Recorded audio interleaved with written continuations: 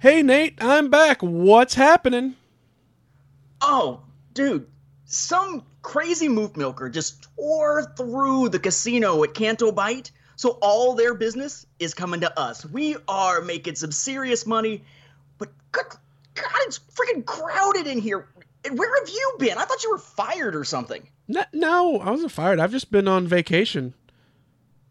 Vacation. That Yeah. long. Well, it was mandatory, no pay, one of those types, you know. Short-term firing. Well, that's just great, because we needed you here. Yeah, it appears that's the case, because, I don't even know where to start. We don't even have enough slot machines for all the people that are slot machining. Great. Gone, and you forgot all the terminology. You bumped your head again, didn't you? No, I'm just really hungover. Again. Enjoy your stay at Cloud City Casino. What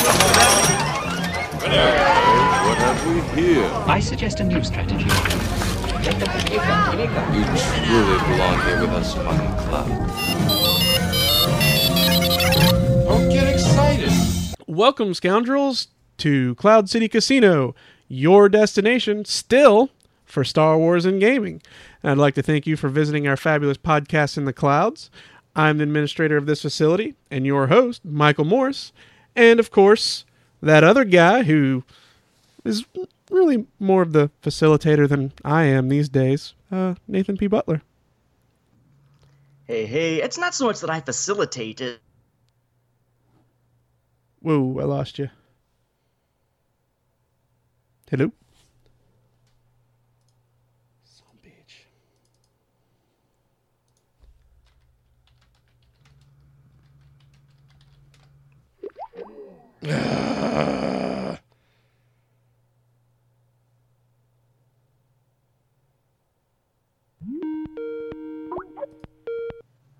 Well, that was, whoa. What? And now you're super, super hot. Really? Well, I don't know. It's just like, it's like a kind of thing to the background. But as long as it's coming through fine on your end. Yeah, everything's like... Actually, I think everything's a little bit better now. Oh, okay. Well, let me say that again then. Hey, everybody. Yeah, I mean, somebody's got to get us, from transitioning from topic to topic and read the notes that you put together when you put them together. Yeah, today ain't one of those days. I've noticed. But at least this time we kind of already know what we want to talk about because Right. there's some happenings that's been going on, and it's been a while since you've been available. Yeah, it's been kind of crazy. I thought, hey, the holidays are winding down. This is going to be great. But that was not the case. I've been super freaking busy, and I've actually, just had stuff coming up, and then, like, it's one of those things where you're so busy, and people are like, what have you been doing? And you're just like, they're like, okay. It's been one of them. It's been one of those. That's what my day has been, so we are in great shape. But at least this will give us a nice escape to talk a bit about some Star Wars in gaming as we talk about Star Wars and gaming. So where do we want to start? I mean, I know we got a lot to cover, and we don't want to meander too far. So where do you want to start this one? We've got some feedback. We've got some Battlefront 2 stuff to cover. We've got a little bit of Last Jedi we might want to cover. And we have the end of one of Fantasy Flight Games' games to cover. So hit me. What do you want to start with? I guess let's go ahead and start with that feedback. Sweet. This one actually comes in from Mitchell Godfrey, and it's a little bit longer than what we're used to, which is fantastic because it gives us more to talk about. So he says, hey, Michael and Nathan, I wanted to give my feedback on this highly controversial, for next to no reason in my opinion, but more on that later, game, talking about Battlefront 2. Obviously, I love Star Wars, but I did not buy or play the first Battlefront New Era game because it didn't have a story mode.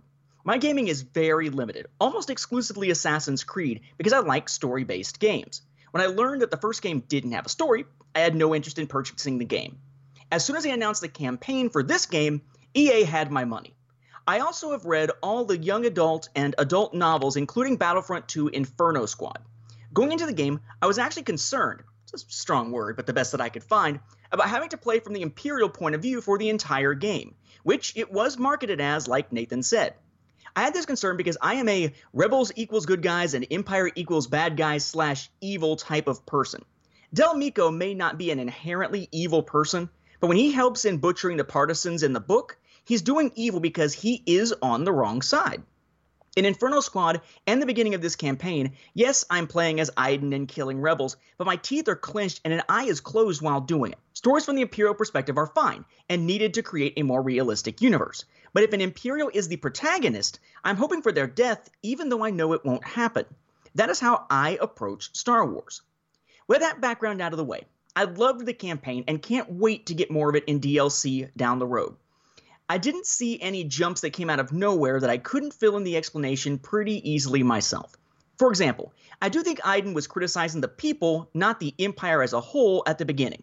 Iden truly believed the Empire was a net good for the majority of people until that Empire turned on their own on Vardos.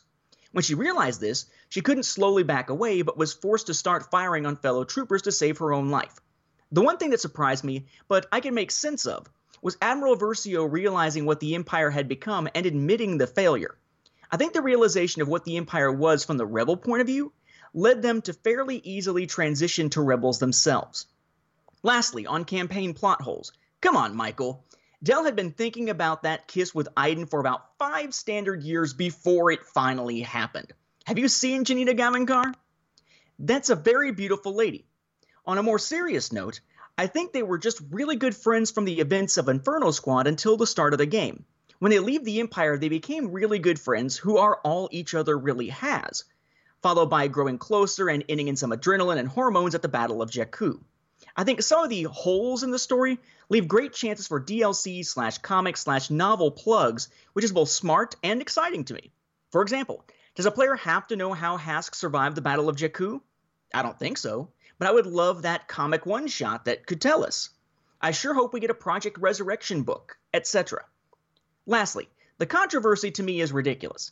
I'm someone who does buy the season pass for games I love because I want all the content, but I don't do microtransactions.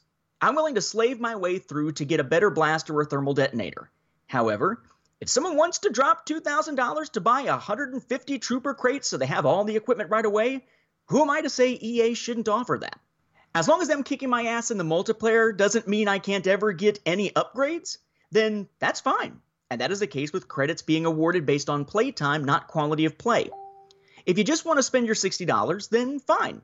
But don't complain because someone else is willing to spend more for a variety of understandable reasons, lack of time being the most reasonable. Overall, I love the game and I'm very happy with EA. Feel free to take snippets of these thoughts. I'm prone to being long-winded, especially on Star Wars. I would also like to apologize to Nathan because I'm sure there are incredible amounts of grammatical errors in this email due to my terrible writing. Keep up the great work. Sign Chuck Wendig.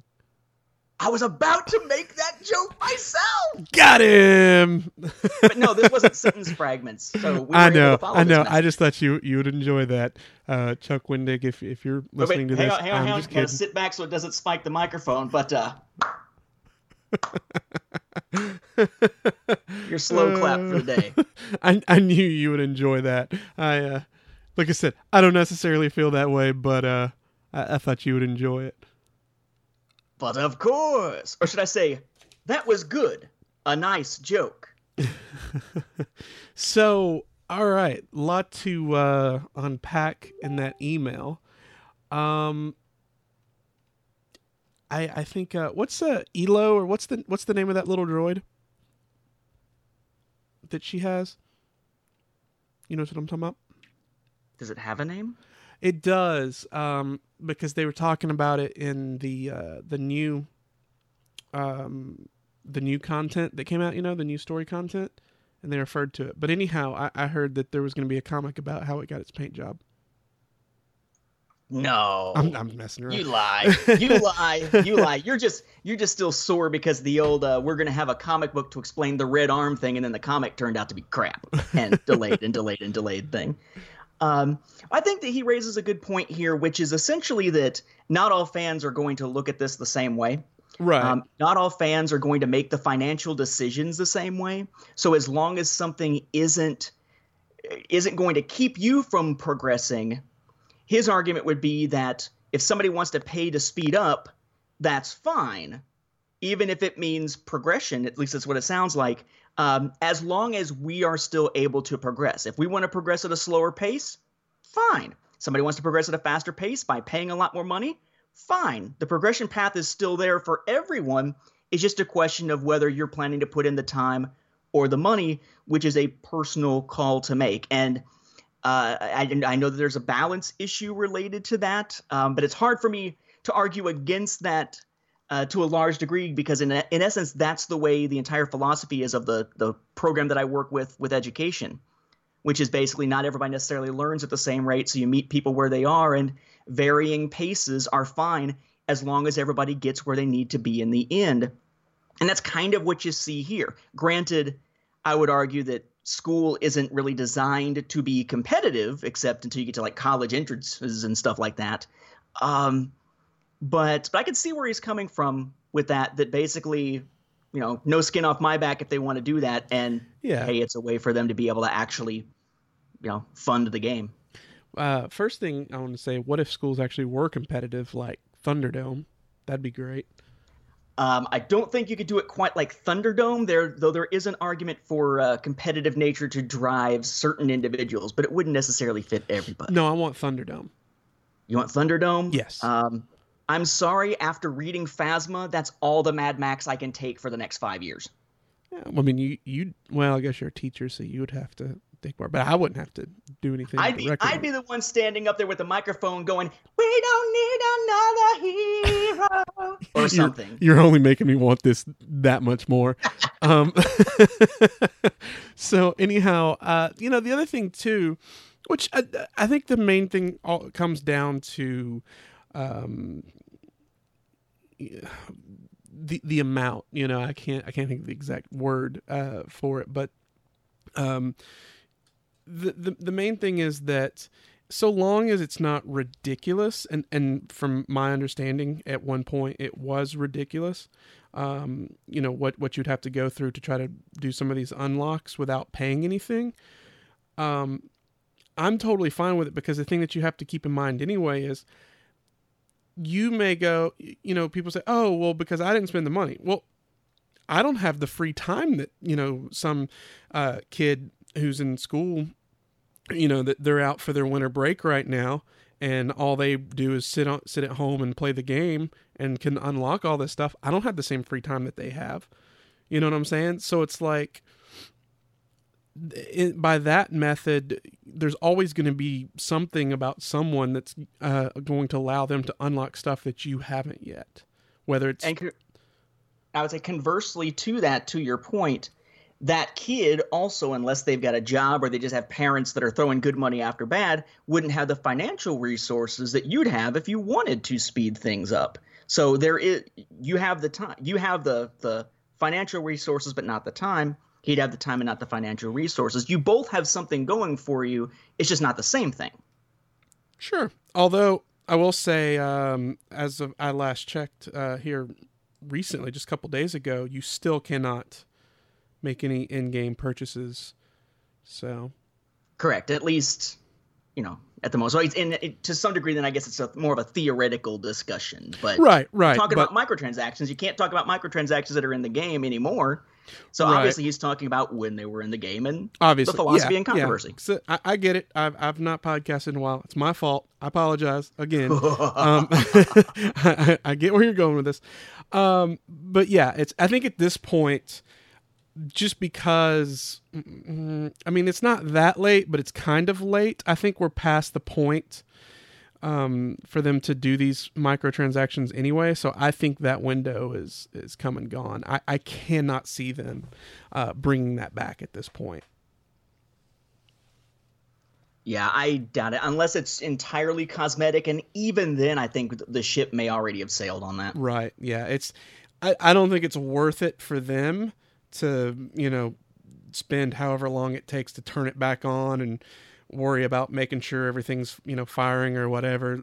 I don't think anyone's going to spend the money at this point, Well, and this maybe is a good transition into talking about the multiplayer of the game that was one of our big topics for this time. But I got to be honest, even if they brought it back and it was something that was interesting, I'm not sure that the audience is still there, not just willing to spend money, but period.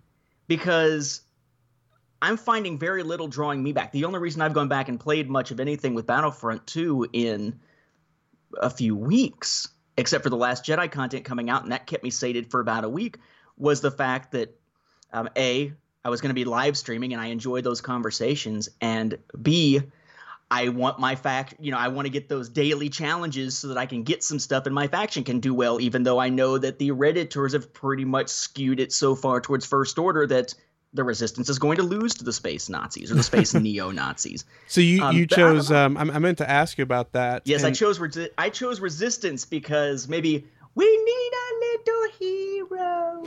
No, I realized like one word into that was bad, so it just crashed and burned. But that's kind of the thing, it's the game is getting these brief boosts of life by the DLC content, like the Season of the Last Jedi thing that kicked off recently.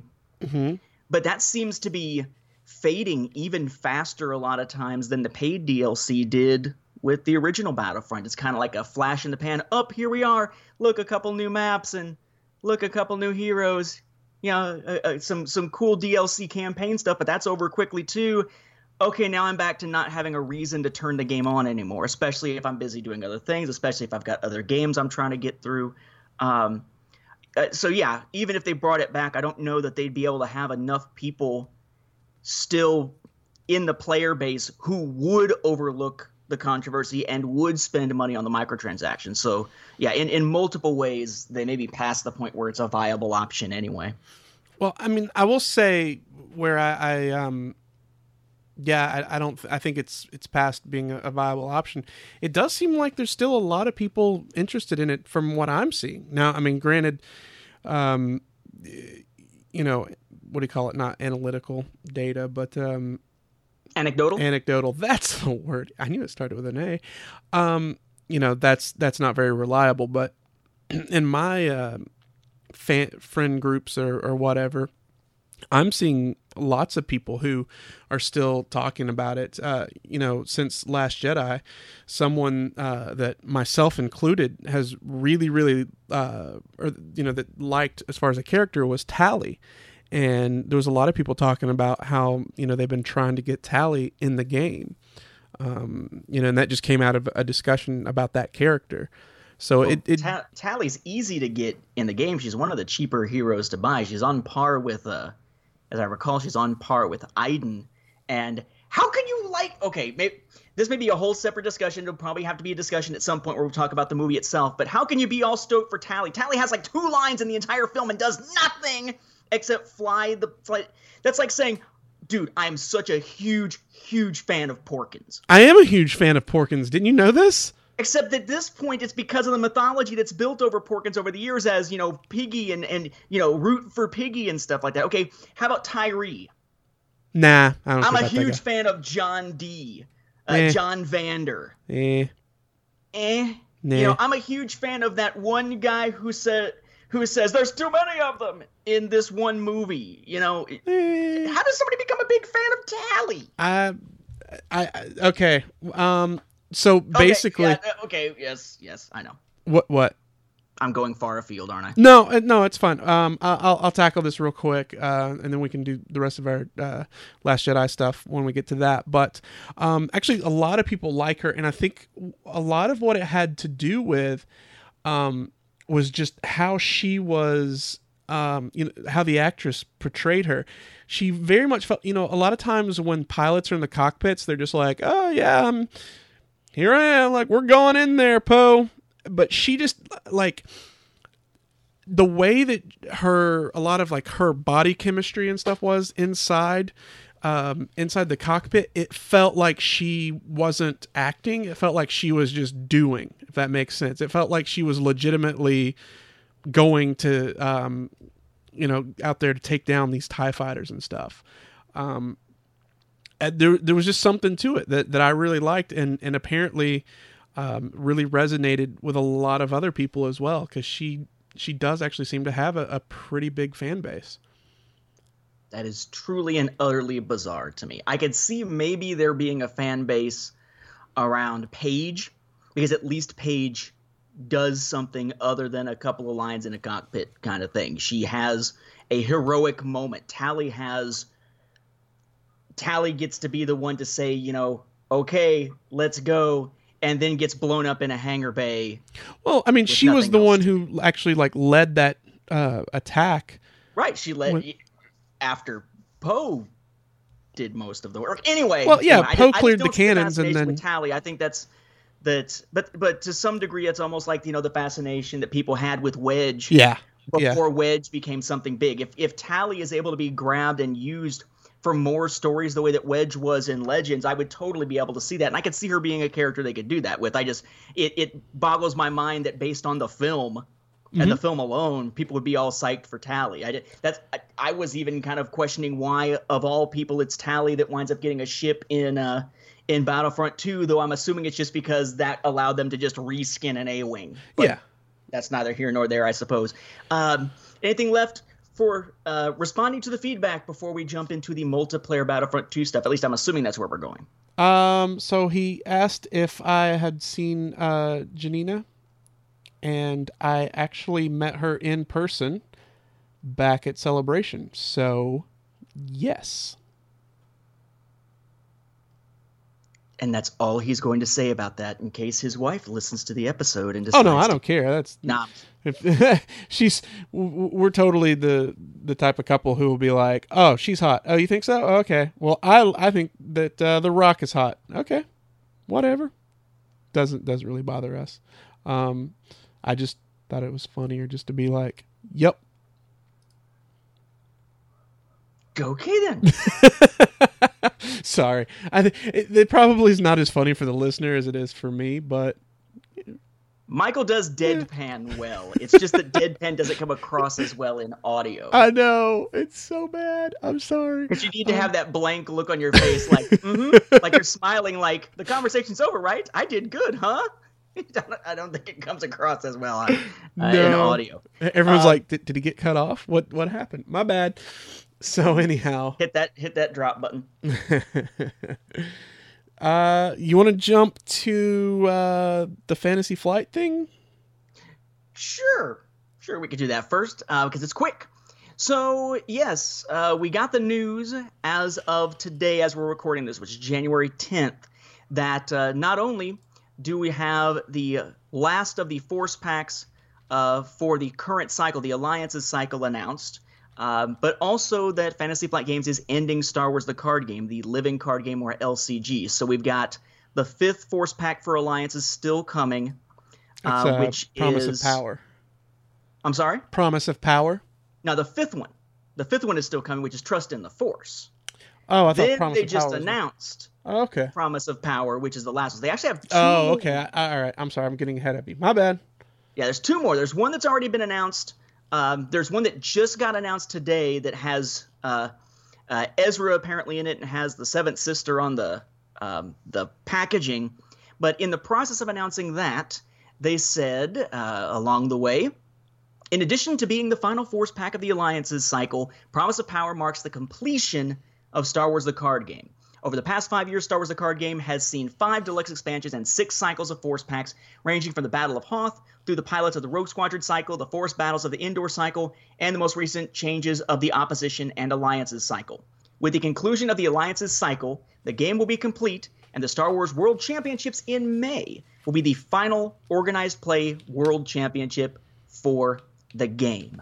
So it would seem that I think one of the predictions you made fairly early on has probably come true, which is that Destiny probably killed the LCG, although the LCG seemed to be almost on life support for a while. It was still getting stuff released, but it seemed like the fan energy for the game had really, really waned even before Destiny really sort of sucked all the air out of the room with the card and dice crowd. Yeah.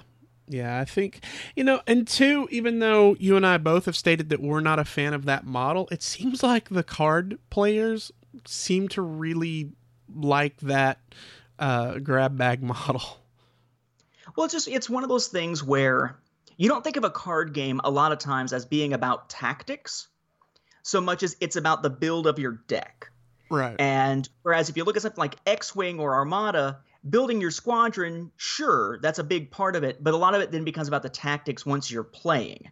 And there's enough of a shift towards tactics that I think the idea you could just buy whatever ships you want to build your squad or your squadron is not an issue. That's a perfectly fine mentality for a miniatures game.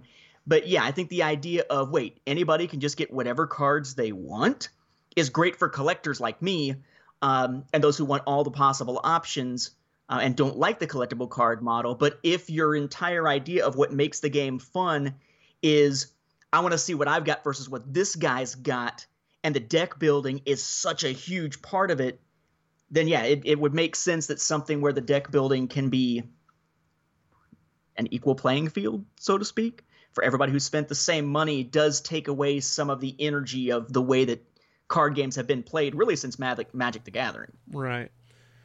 But I just find it funny how, I mean, they basically, it just seems like they buried the lead there, where they're like, oh, by the way, this is our new pack, and it's our last one. Yeah, definitely. And the fact that they, the way they put it was that it's the completion of Star Wars: A Card Game, not the cancellation. Mind right, you. right. It's the completion. It's a very Lucasian thing to say, isn't it? Well, I had this plan all along, right? Right. It's the completion of the cycle. Although, really, I mean, to a degree, most of the things that we asked for or that we wanted to see in this game early on did come about. Right. You had the different multiplayer modes and whatnot with one of the expansions that, after the first one didn't have much for Smugglers and Spies and Scum and Villainy, quite a bit for that. New faction cards coming out, all that kind of stuff. It seems like they've really sort of stretched it maybe as far as they could without needing some type of major overhaul that would have thrown off perhaps part of the player base anyway. So I wonder if this...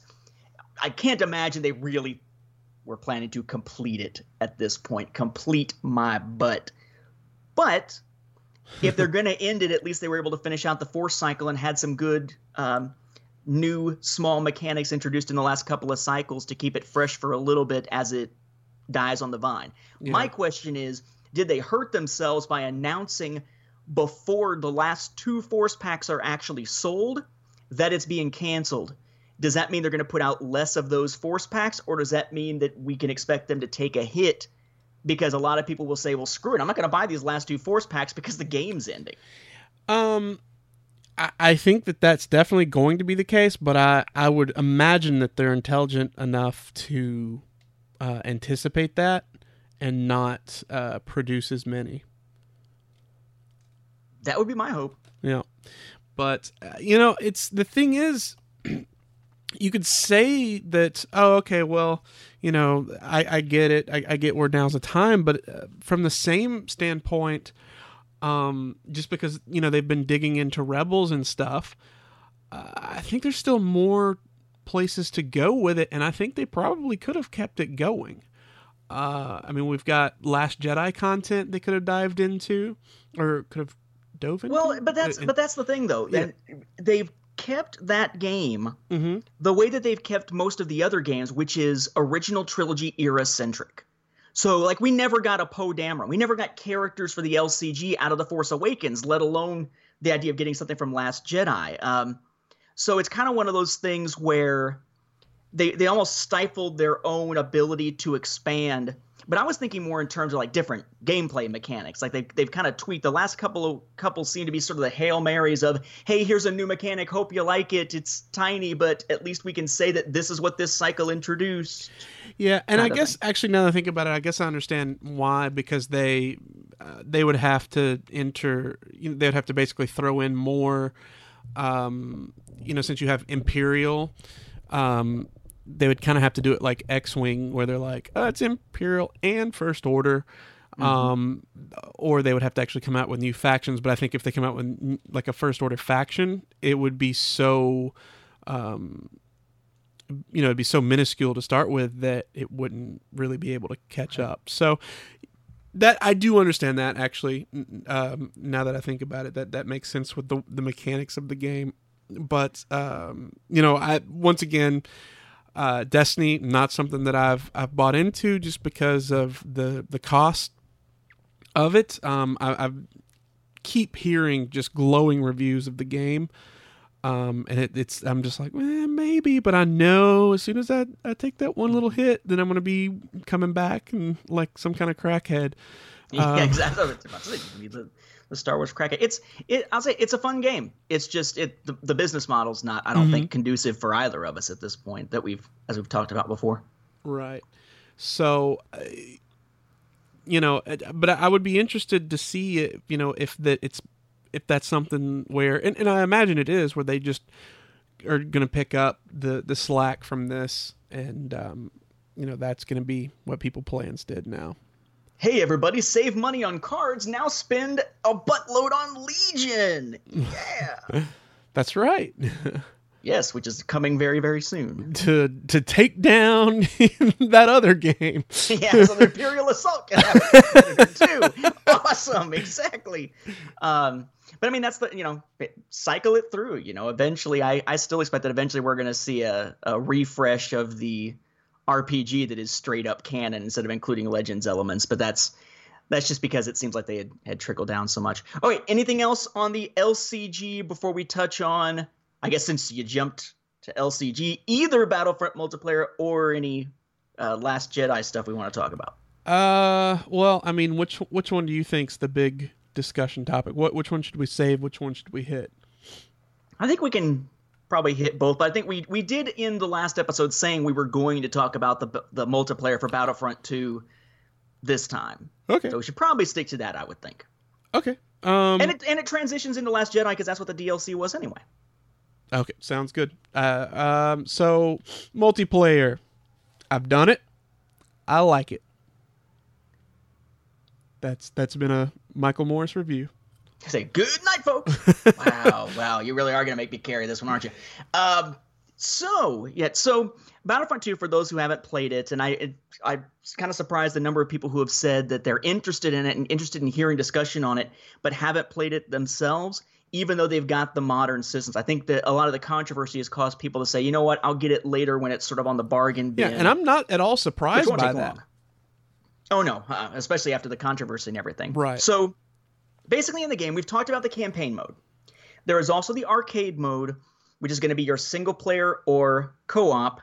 And it's basically a set of scenarios you can do for the light side or the dark side called battle scenarios that are either go to this one place and battle enemies as if it was team deathmatch, except it's AI and you, or do this thing where it's like a time challenge where you start with a certain amount of time. It starts ticking down as soon as you kill the first enemy, and every enemy you kill adds to your time, and you are expected to kill X number of enemies. And they have 3 different difficulties for each one.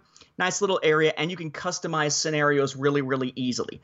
Not something a lot of people have devoted too much time to. Some of the challenges get crazy difficult, but you can use that customization if you're trying to farm for credits pretty easily. Set yourself an onslaught mode, which is the one that has to do with the timer. Set the initial timer at 3 seconds. Start it, kill somebody, 3, 2, 1, it's over. Whether you win or lose, you get 100 credits. It's just a question of how many of those times you can do that, and how mind-numbing it gets. I want to say it caps out at something like 10 matches of that type or something like that per day before it tells you come back tomorrow. But a lot of time on loading screens. So that's another mode we really haven't delved too much into, but there's just not much to it to talk about. That's one thing you brought up that I've been meaning to ask you.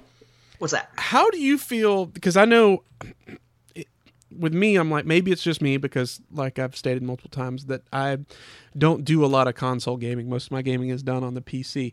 How do you feel the loading times for this game are compared to other games you've played on the console? The loading times for Battlefront 2, even on a PlayStation 4 Pro, are pretty ridiculous. It is so long. Yeah. Now that's when you load a match for the first time, though. Between matches, because you are stuck in that position of needing to actually, pick a character, maybe check your loadout and stuff like that, it's usually 30 seconds or less. Yeah. That's not too bad, and you're checking out your stats, so some of your time is sucked up with that, and you don't really notice it as much. But yeah, when you're first signing in, it's bad. And there have been times where I've been on a live stream And we've had to basically cut the live stream because it'll go to the loading screen as I'm trying to go back to the main menu, and it will just go to a black screen with the little circular icon full of lines up in the corner running and running and running without ever actually loading the menu screen. The loading on the game is terrible, but and I don't think that's necessarily a big... I don't think that's a selling point. I don't think they were advertising it as it'll load super fast. But yeah, but seriously, even still, even on a Pro, that's how slow it's loading. Yeah, because it's I don't have a Pro. I just have the regular PS3 and PS4. Sorry, yeah, I've been sticking in the PS3. It takes forever. No, my PS4 it takes so long, and I'm like, maybe I'm just spoiled from PC gaming, but this feels like forever. So I am glad to hear that. It's long. Not just me. It's long. I can load Skyrim VR in like a quarter of the time, and that's from starting the game as opposed to trying to load a match. Yeah, it's kind of ridiculous. So speaking of multiplayer, so we've got the arcade mode. Not much to talk about. Multiplayer on this game only has 5 modes. You've got Galactic Assault, which is a scenario-based mode, kind of like the Death Star missions and stuff, or the Scarif mission that we had back on the original Battlefront, where you basically have usually 3 to 4 different stages that happen, where one side has a goal for a first stage, and then either the defender kills all of the enemy and therefore and runs their number of reinforcements down to 0, because every time somebody respawns, it counts as a reinforcement. Runs that number down to 0, and they win. Or the attacker manages to do their objective, and it moves to the next stage. And then it's very similar, and then the next stage. But the things they're trying to do will vary depending on the map and depending on the stage. It might be shoot an ion blast at this transport and then attack it and try to bring it down, or defend the throne room, or capture this point, or grab this item and run it back to a specific location. So they tend to vary quite a bit. And when you're playing Galactic Assault, it's the massive mode, it's the most players that you're playing with, and you're going to tend to alternate sides. So you might be on the Kashyyyk map, okay? Now I'm on the Kashyyyk map playing as the droid army. Next match I'm on Kashyyyk again playing as the clone army. And then you're going to move to another map. So it gives you a chance to have sort of a balanced feeling if you think that one side has the advantage. And early on, basically, if you were the one with the objective to pull off, you were screwed. Now it's a lot more balanced because people kind of know how to play the objectives. So there's Galactic Assault. There is the flip side to that in space called Starfighter Assault. Starfighter Assault is basically scenario-based, objective-based space combat. So it's stuff like take out the shield generators and then take out the generator inside the ship and that sort of thing. The different, just like with Galactic Assault, which type of characters are available, which ones represent each class. Like, what is the look of an assault class? What is the look of the heavy class? What is the look of the specialist or the officer classes? What do the reinforcements look like? That all depends on what time period you're in and which side you're on. So the ships that you fly, same thing in Starfighter Assault, determined by the side you're on and determined by the era it's in. But you have basically fighter class, bomber class, and interceptor class. It's called interceptor. And then those scenarios, again, fairly large, although you're going to be playing with some AI as opposed to just humans. Then you take a step away from that. You have the typical blast mode, which is basically team deathmatch, 100 lives, kill the other side. That's pretty much it. You have strike, which is sort of like a mini version of Galactic Assault that's best 2 out of 3. It's a smaller scenario. Either grab this and run it to an objective or capture these 2 points, basically, with the idea being that whoever does it wins that round, and whoever wins 2 rounds wins the match. But that one doesn't alternate sides the way that Galactic Assault would. So if you feel like it's going to get old doing best 2 out of 3 on the map, at least you move to a new map for the next scenario. But that does mean you don't have that balanced feel of, wow, this time I was the defender. It was okay. Last time I was the one who had to run it across the map, and we were just completely screwed, and now we have no chance for the other team to be in that position. Not that it matters much, because you're not getting your points based on wins. You're getting it based on how long you played, basically. And then the last mode is, and strike is smaller maps. the last mode is Heroes versus Villains, which is similar to the old Heroes versus Villains in that you are picking heroes and villains pretty much exclusively, but it plays very different. You basically you have a team of heroes, a team of villains. One is designated as the target on either side, and you're trying to take out the target on the other team. And each time you do that, you're scoring basically, and whoever does it the most and the fastest to eventually reach the goal score winds up winning, essentially. The downside being that two downsides really for heroes versus villains. One is that the villains are way overpowered for heroes versus villains if they're running around separately. If you're the heroes, you better stick together or the heroes are going to lose almost every time. It's not balanced at all at this point still. The other thing is that that's the mode that, because of how many points you get from playing as a hero, or how much score you get, and then how many credits you get at the end of the game from playing as a hero and using their abilities and all, that's the one that people are taking advantage of a lot for the rubber banding thing, where they just leave their controller sitting there with something manually or automatically like moving the character or pressing a button so they stay in the match and don't get booted out, but aren't actually helping the team at all to farm the system in a way that in this case actually does affect other players rather than just being a single player co-op type of thing. So 5 modes, somewhat diverse, playing either as troopers and so on, heroes at times. We can talk about those as we go along as well. But that's your 5 modes. Which ones? I know you've spent less time with multiplayer probably than I have at this point because you were focusing on the campaign. Which modes have tended to draw you in more? The Galactic Assault and Starfighter. Yeah, me too. And honestly, it seems like that's sort of the big picture stuff. I mean, Strike. Well, short, I mean, literally, that's when you're looking that's all at you played? No, I was saying when you look at the screen, and when you go to true. select them, they're the 2 large boxes, and the others are the smaller boxes. The small ones off the side, yeah. So when you say Heroes big versus picture, Villains, I've played like a couple of times. Strike, I've played a little more recently because you had to for some of the Last Jedi challenges, and Blast isn't a blast. Blast is just friggin' team deathmatch all over again. That seems to drag on a little bit longer than it should. But I really do. I think that Starfighter Assault and Galactic Assault, obviously they're the premier modes. They play well. I like the fact that they're scenario based rather than just kill X number of enemies or get a certain number of points and such. Right. I do wish the map rotation didn't suck. Because there were, I mean, I went the entire first week of having the game without ever seeing Kashyyyk. Oh, really? Ever. Kashyyyk was the very first one that I ever played. And like you'll get into a point where you will not leave the playlist at all. You will just keep playing and going match to match to match to match. And I'll find myself going like, now, these days, it's usually Kashyyyk, Kamino, Kashyyyk, Kamino, Kashyyyk, Kamino, Naboo, Kamino, Kashyyyk, Kamino, Kashyyyk. And I'm like, I hate you. And Starfighter Assault, the rotation is also pretty bad. For whatever reason, their ability to actually rotate these so you're not, if you're in the same playlist, in the same groups of players, that you're not playing the same map like every other mode, or 2 out of, say, 4 modes half the time, seems to be broken. And part of that, I think, is because they don't reshuffle the groups.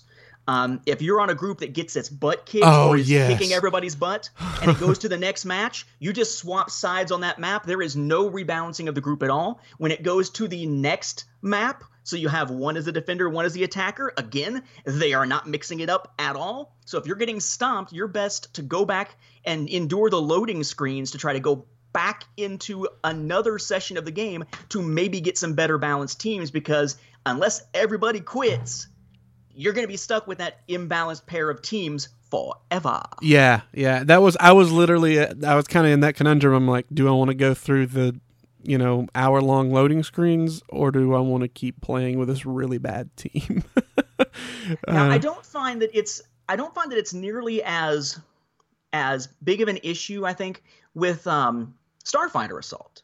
But I think part of that is because Starfighter Assault you never, well, not never, but it's a little more difficult to tell who you're killing or who you're up against because there are so many AI ships flying around.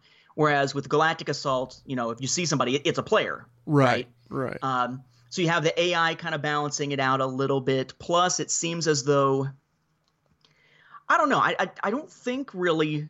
I was about to say that it seems like people play the objective more for Starfighter Assault. I actually don't think that's the case. I think it's more that Starfighter Assault moves fast enough and you're getting credits fast enough between matches that it doesn't feel as much of a drag if you're playing on a team that is constantly missing the objectives because screw it, we're about to go into another match anyway, and the buildup of battle points seems like it happens a little more quickly in Starfighter Assault. Either that or I'm just awesome at Starfighter Assault. Maybe that one. I don't know. Like I said, I'm still going to have to play it more. I'll be honest. What happened with me was I played through and I'm like, I'm going to beat the game. Then I'll worry about playing the online stuff. But I did that, and then it's like, and now here's the extra content, and I was like, well, I gotta figure out what this is about. And I'm sure we'll talk about this on our next episode. But holy crap, there was a lot of content there. This is true. We'll probably be able to get to it here because there's not a whole lot I think to delve too much into here aside from progression. No. We gotta. We need more time for that. Like I said, we'll cover that in another episode. I'm afraid now. Oh, I've got so much to say on it. Really? Yeah, I on the DLC. The camp, the extended campaign. The campaign extension. Okay. Yeah. I was like, you really got that much to say about Finn and Phasma and a couple of new maps? What? No. I'm talking about the actual this extra the DLC story that most stuff. people cared about. Gotcha. Yeah. That stuff we'll cover later. But I got wrapped up in that. Gotcha. So, the one thing that I know we've hit on this before, but I really feel like that now that we're actually getting into the online stuff that we got to talk about, which is how great is it to have different ships in Starfighter Assault?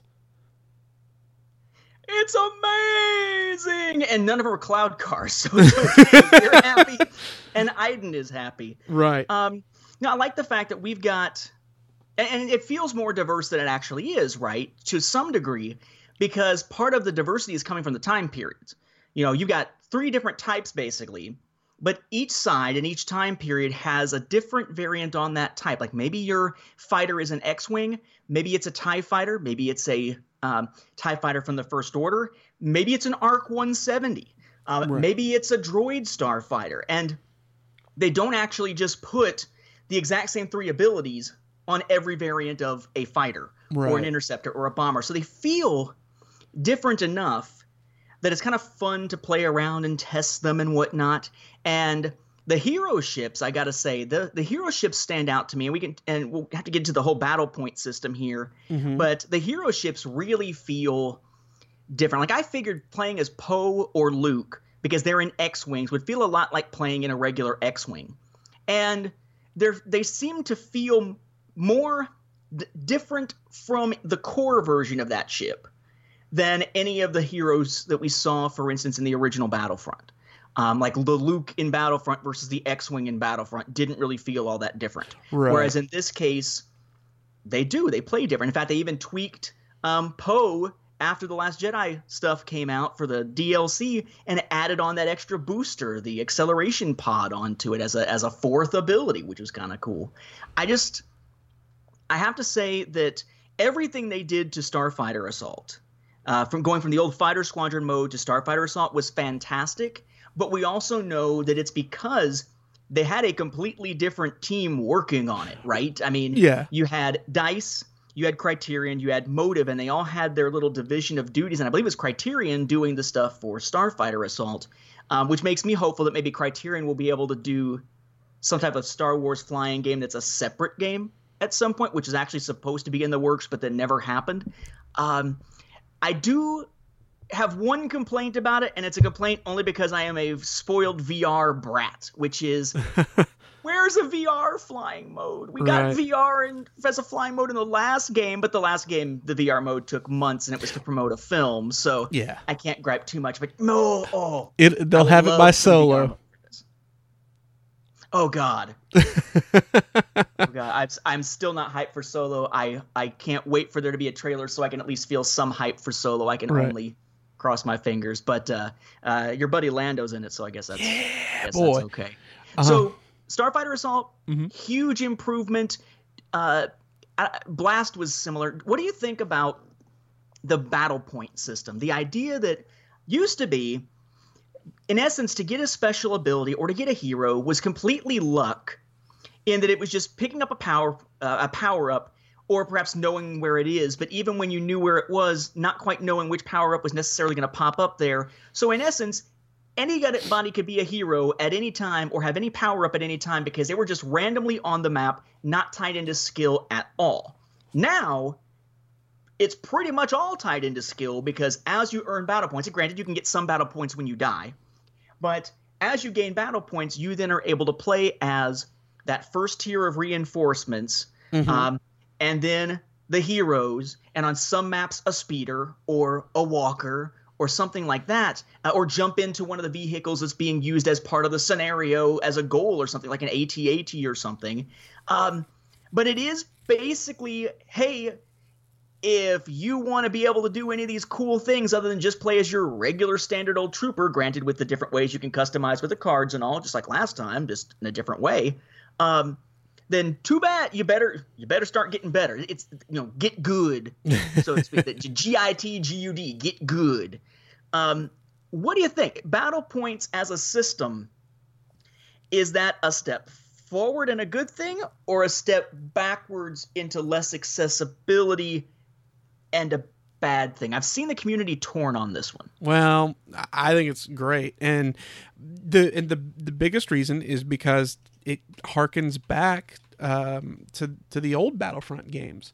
When they'd be like, "Oh, Luke Skywalker is available to play. Press this button and you can be Luke Skywalker." It reminds me a lot of that, but past that, it's not just a situation of, oh, okay, once I get up enough points, I do the hero thing. But like you're talking about, you get the, like, oh, I can actually play as a Wookiee. And oh my God, if you can play as a Wookiee, play as a Wookiee. That's really cool to me. I gotta say, I agree. I think the battle point system works well because it, in essence, it gives you something to shoot for. I think it gives you something to encourage you to play better, to learn the maps, but it is going to be something that's going to make being able to use those characters less accessible to people who don't play a lot, people who aren't used to playing the games as much. For all the talk of how, they dumbed down Battlefront 1 for accessibility, and how a lot of people still complain about Battlefront 2 being more accessible just because it's not the original Battlefront 2. Right. You're always going to have that.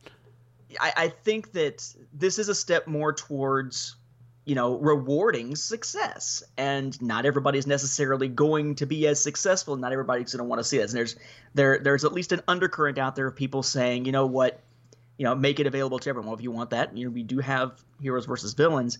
What I find frustrating is, and again, I'm talking about how I'm not being drawn back to the game, except in a lot of ways by the live streaming, because I've got to the point where it's exactly what I was worried about that I talked to you about before, which was this idea of, well, when you're knocking out milestones and daily things, especially milestones, it feels like you have a sense of accomplishment and it keeps you going. Oh, just kill 10 more. Oh, just 5 more kind of stuff. Well, I'm at the point now where basically the milestones that are left are play the arcade mode you don't like, play with these guns you don't like, or keep playing and pray you're going to get to play as the hero that you need to complete milestones with this time around. And I've kind of got to the point where it's become more of a grind in that sense than it is actually a lot of fun to jump in and play the multiplayer. Like, I played quite a bit out of it. I certainly got my money's worth out of it, and I love the campaign. I'm actually probably going to replay the campaign soon because I still haven't summarized it for the Star Wars Timeline Gold yet. But I don't know. It's not drawing me in because those goals that I was following for the milestones, it's sort of like as they're disappearing, there's not really something to gravitate towards. And I think to some degree, I mean, it's still better than the diorama system hey, do all these things and you're going to get a stupid diorama piece on a slow-loading diorama screen. Isn't that terrific from the first game? Right. But it's just not a lot of hey, I'm going to draw you in to play this, because it becomes, and I guess this is the way that it works with any game with a daily, challenge, daily grind thing. It's like play 3 rounds of Blast. All right, whatever. 1, 2, 3, turn it back off.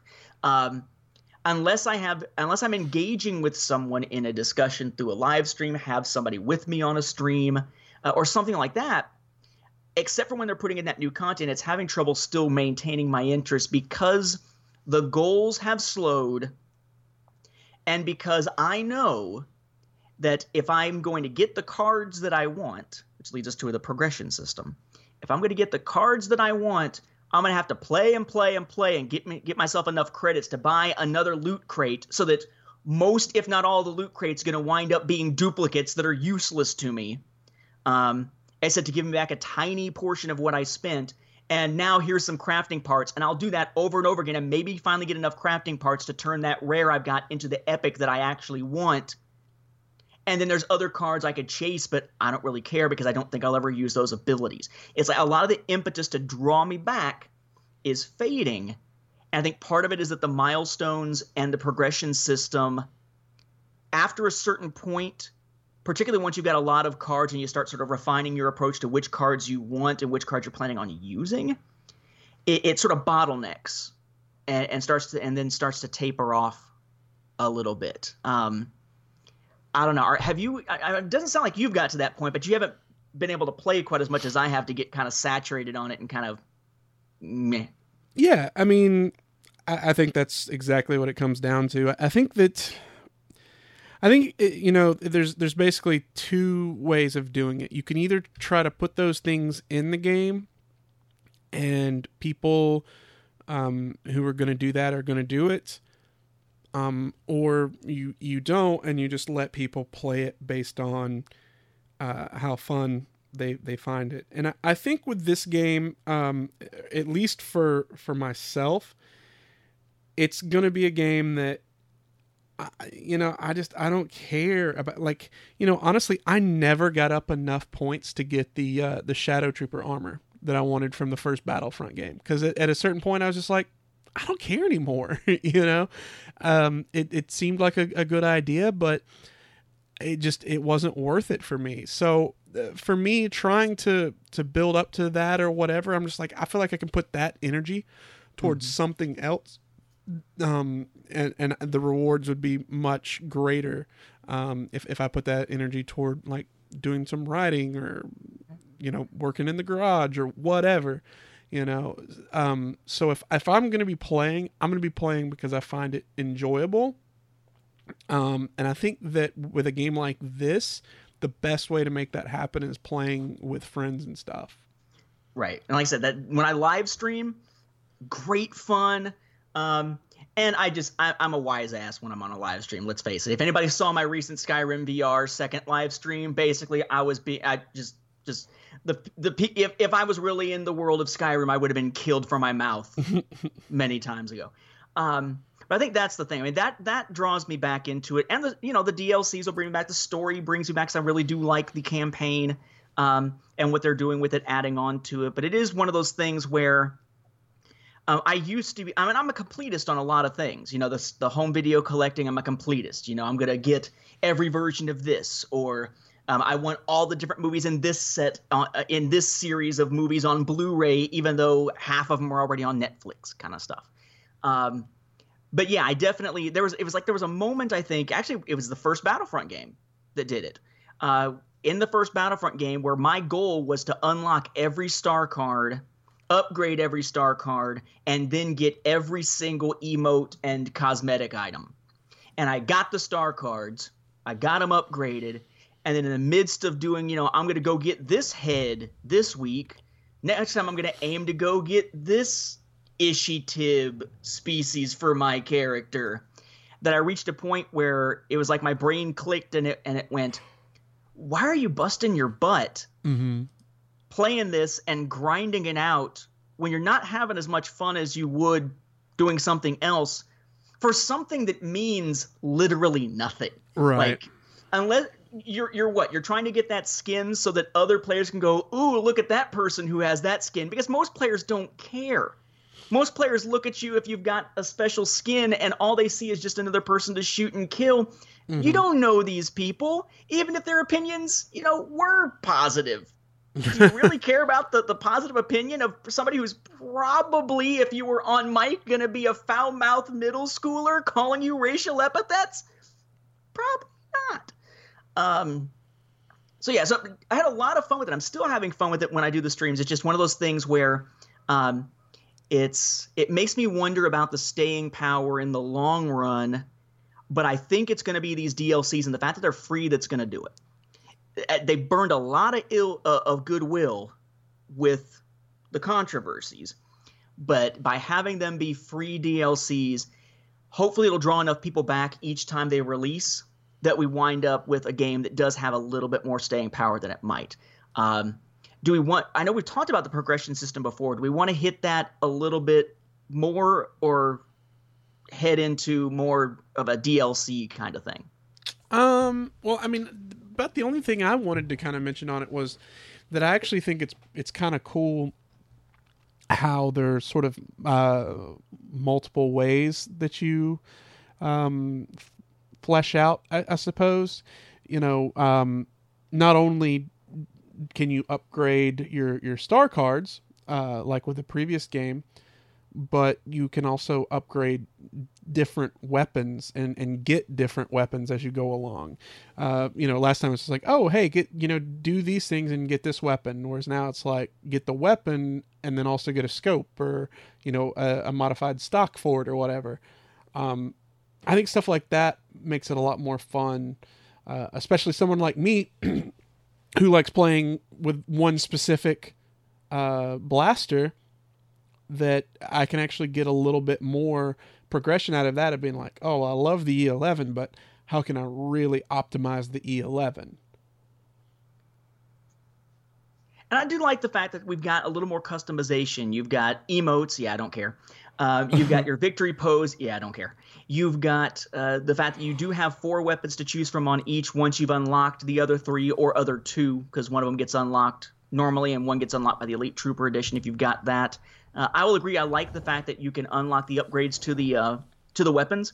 In particular, there are certain weapons that have like a night vision type of thing that they can do, or that have a double scope, because I tend to find that I really like playing as either the specialist, which is a sniper basically, or as the officer with a pistol that's basically a sniper pistol, right. Which is one of the ones you can unlock. And the fact that it's basically rewarding you for the usage of that weapon, because all of those different modifications for a weapon, like the double zoom scope instead of a regular scope, all of those come from getting X number of kills with that specific weapon.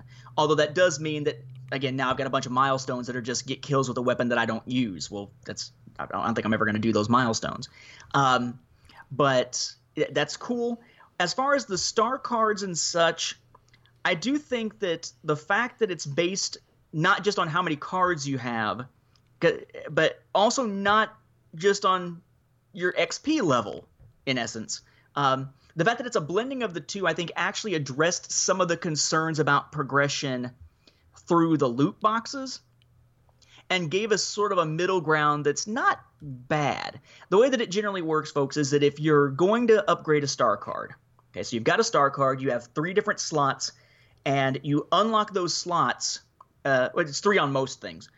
You unlock those slots beyond the first one based on the number, or based on your card level for that class of trooper or that hero or that ship or whatever. And the way you raise your card level is you get more and more cards for that particular type, and all the cards have little tick marks on the top for the different rarities. You have common, uncommon, rare, and epic, which have anywhere from 1 to 4, respectively, little tick marks on top. And it counts up the number of tick marks you have, and once you reach a certain threshold, it opens up another slot. Reach another threshold, it opens up the last slot, so you can use up to 3 star cards. And that also plays into crafting cards. You can get crafting parts. They're the rarest currency outside of the one you'd have to pay real money for that used to be in the game, that's still kind of there but not really used much. the way that would work is that I could use, say, 40 crafting parts to craft myself a common star card if I haven't had the luck of getting it out of a crate. And then I can take that one, and once I reach a certain card level and a certain level on my account by playing and getting score game after game after game to raise my rank or raise my level for the whole account, then I can spend some crafting parts to upgrade that common to an uncommon, uncommon to rare, rare to epic. But the thresholds you have to meet for both your account level and your card level for that particular thing you're trying to get star cards for get increasingly, the requirements get increasingly higher as you try to go. So you're not going to be able to craft an epic, for instance, to begin with, and you won't see an epic coming out of a crate. So you've got a combination of luck in loot crates that you open up, starfighter crates, hero crates, or trooper crates, or the daily crate, which is just kind of a quick daily thing, where basically you're getting cards anywhere from 3 to 5, and you could have up to a rare rarity, but not epic, coming out of that. Could be all commons. It could be a mixture of cards and crafting parts, which is usually the case. Some cards and at least one crafting part. But slowly but surely, as you earn credits in the game and spend them on crates, you're building up crafting parts so that if you haven't been lucky in a while, you could at least use the crafting parts to get some cards that you want. But the upgrading is pretty expensive compared to the rate at which you actually get the crafting parts. So for me, it works well enough, but there are two changes, or I guess there's one big change that I would say they really probably should have implemented. Aside from just probably lowering the price a little bit on how many crafting parts it takes to upgrade something, or increasing the amount of crafting parts that you can get along the way. But if I remember correctly, back in the beta, if you got a duplicate star card of something you already got before, I'm pretty sure you got the next highest rank of it. So like if I had a common star card and the next time I opened a crate, I got another one of that exact same common star card, it transformed into uncommon.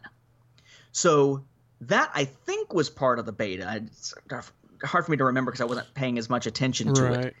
And then they also told us, well, don't worry, you'll be able to wind up accidentally getting duplicates out of crates, but you'll get crafting parts for them.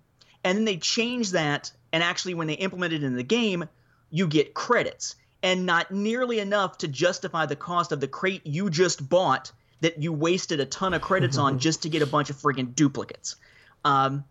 So they either need to change it to crafting parts like they said they were going to in the first place, which they didn't do, or make it so getting a duplicate gives you the next highest level, or just eliminate the possibility of getting a freaking duplicate. How hard could that be? The crates themselves don't really bug me, and I think the prices of the crates in credits versus time played actually isn't all that bad, at least for the hero and starfighter crates. It's still ridiculous for the trooper crate. But the fact that you can get duplicates, that is really, really, that is sand to my Anakin when it comes to this progression system. But otherwise, it strikes a decent enough balance between luck and choice that I actually don't think it's quite as bad as it's been made out to be. What do you think of the progression system, and is there something that you personally, since I gave a suggestion, that you would want to see change that you think would make it better? Well, I didn't anticipate this question, and right now I can't think of anything. Just because, like I said, I haven't put a whole lot of time into the multiplayer yet to where I could say. So right now I haven't found any issues. But okay, we'll put this one on hold. The next time when we're talking, this time we're talking about Battlefront 2, it can be, so what do you think about that progression system now? So you now have homework.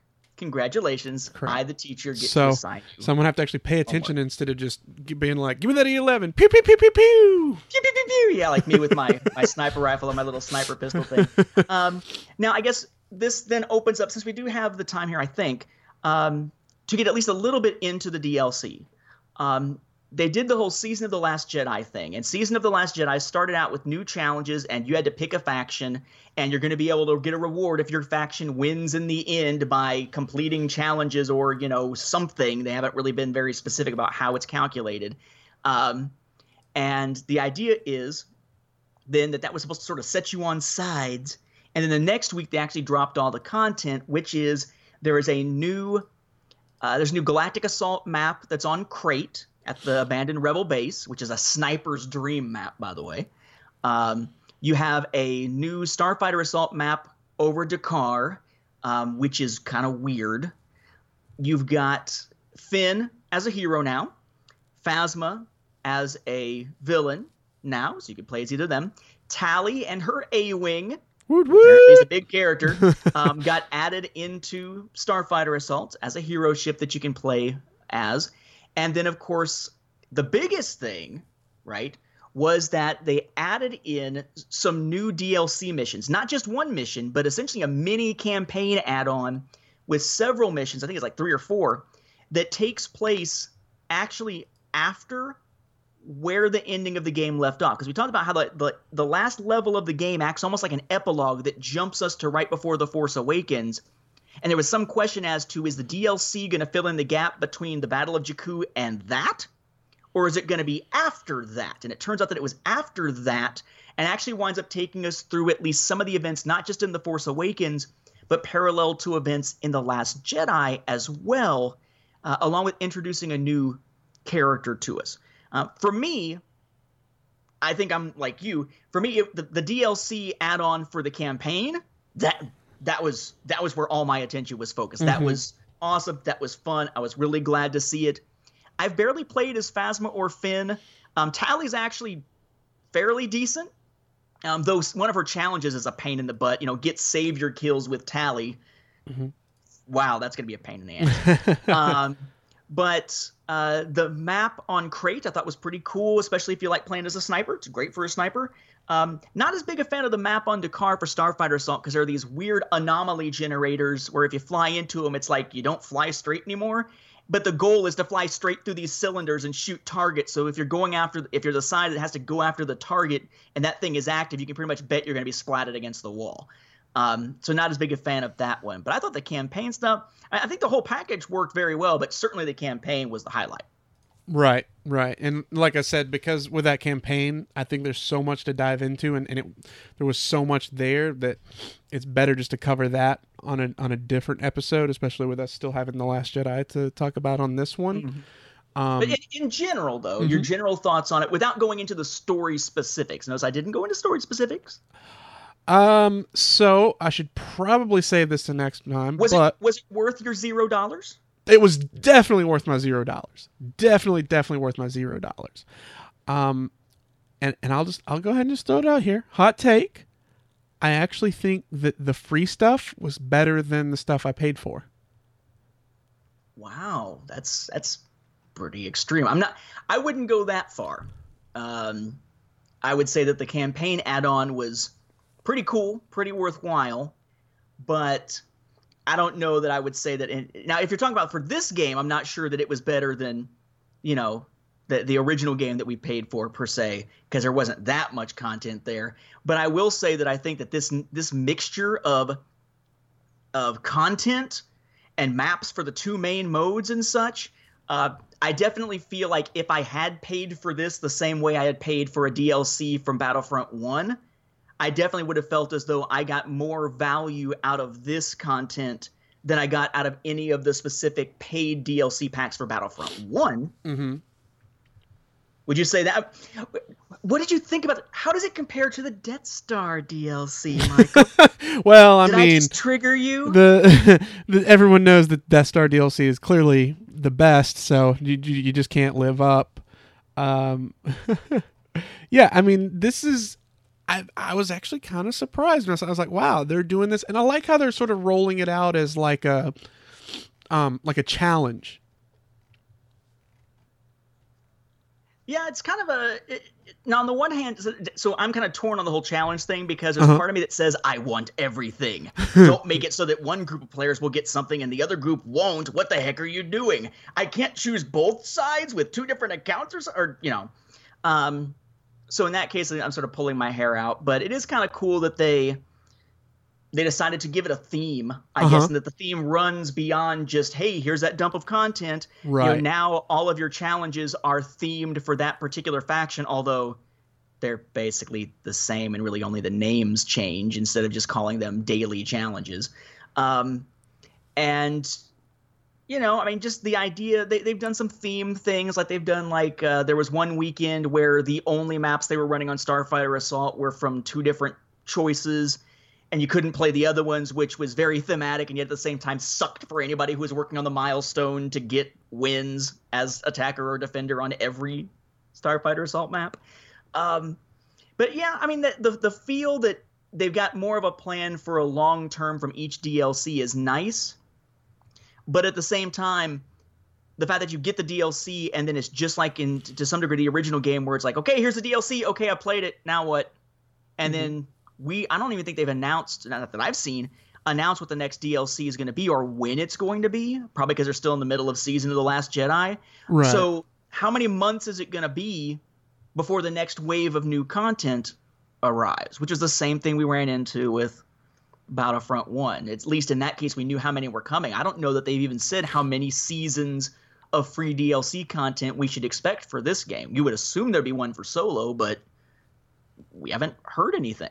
Until we have screwed up too much.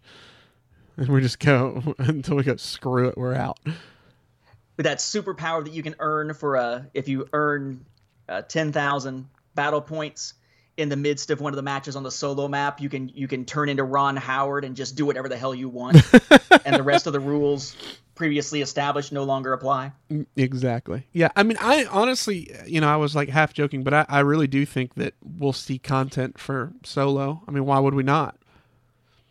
Yeah, I mean, yeah, I think that's probably a given I would expect at this point. We have also seen people doing data mining for other characters that they've run into, like Anakin and Grievous. So presumably they'll show up in there at some point. We'll probably get like a Clone Wars season or something like that. But yeah, it'd be nice if they did something with Rebels, given the fact that Rebels is about to hit its its series finale coming up soon. But I would think that if they were going to do something to tie into that as it's ending, they would have announced it by now. Well, yeah, and I also heard they were considering it, but they knew that this one guy would give them so much flack if they didn't get Ezra's nose right, so they just said screw it. Hey, you could have used it as a shield. All you got to do is have Ezra stand sideways in front of you. You did notice in that last pack for the LCG that they finally did get his nose right. Yeah, Ezra looked fairly normal. Yeah, and they're like, and we're out. Like, all right, we got it. We're done. We fixed the schnoz. It's okay. So I don't know that there's really anything else we can bring up right now on this without just going.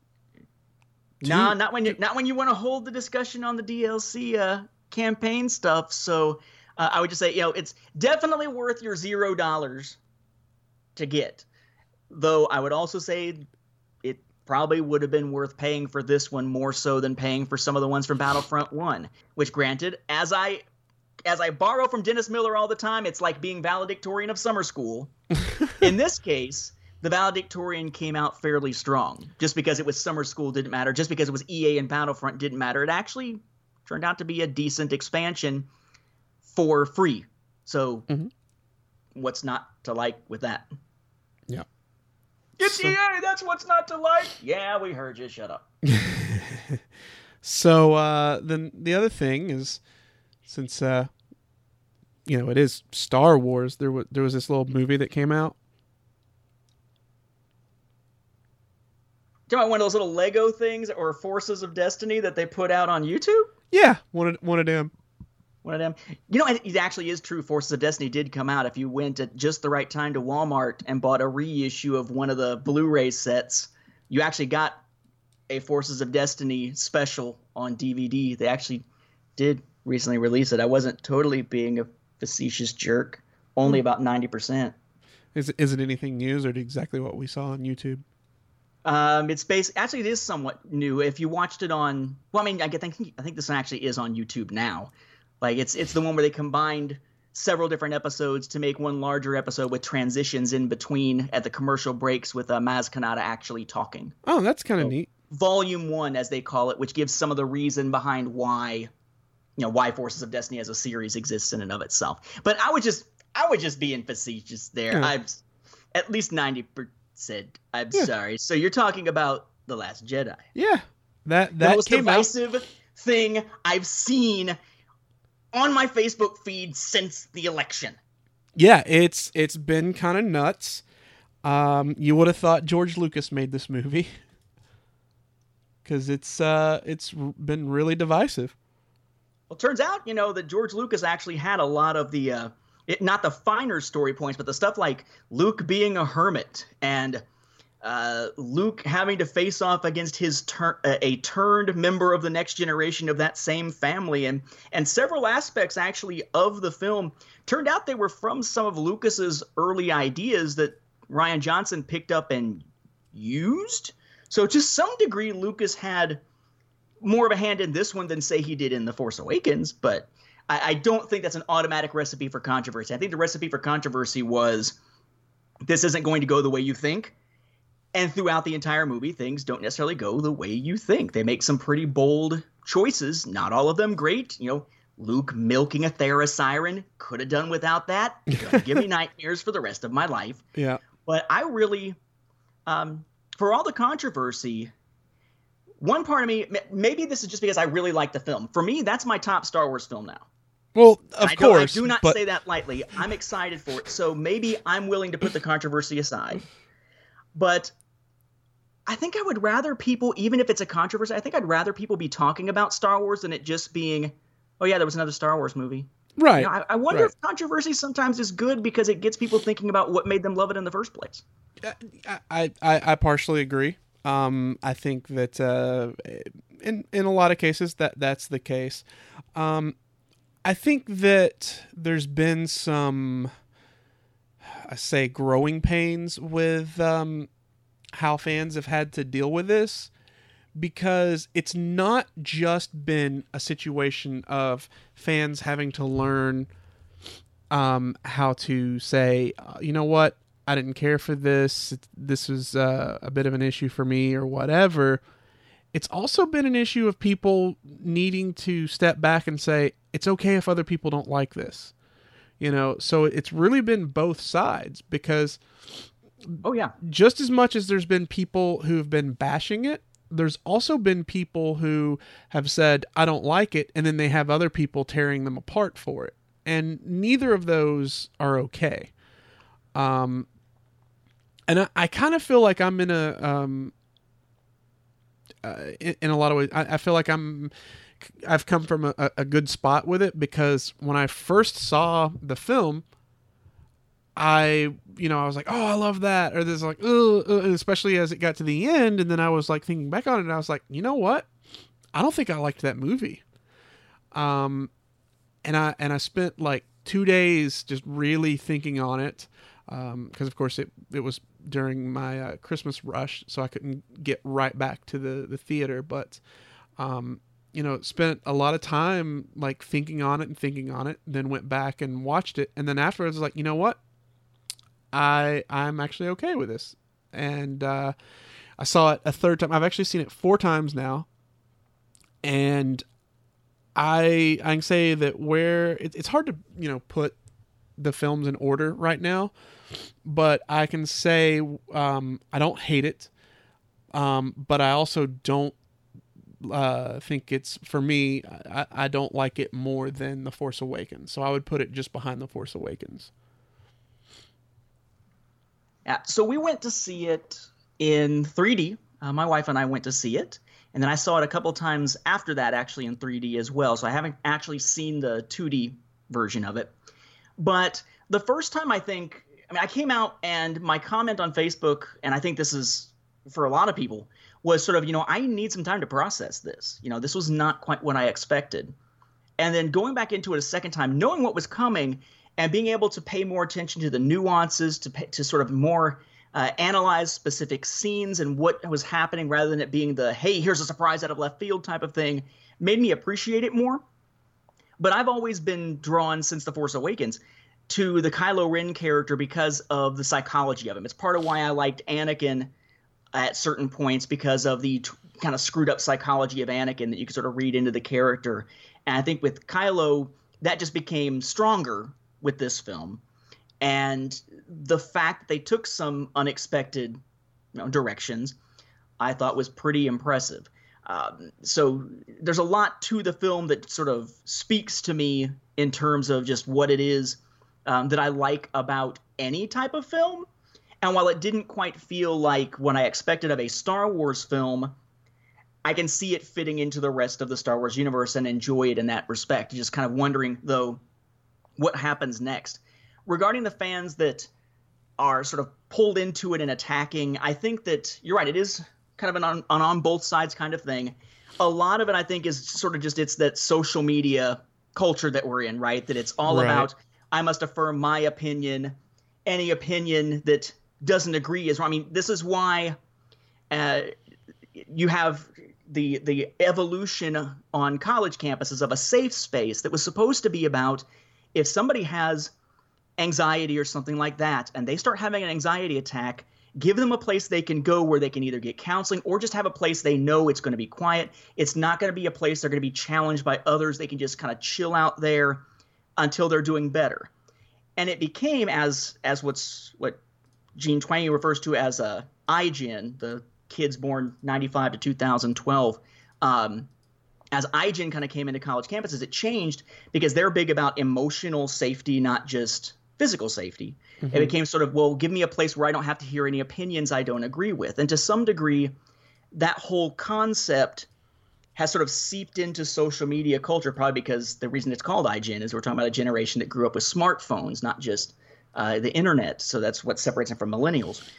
So in a lot of ways, what you've got here is that same sort of, not only do I want to affirm my opinion, but how dare you speak something that I disagree with. It's sort of where the microaggressions thing comes from, that if somebody says something that's against something you believe or something that is unintentionally offensive, you should be able to take offense to it as a and strike back as a rational response, because that is infringing on your emotional safety and so on. It's an interesting psychological thing, but I think we're seeing what plays out in society kind of play out here.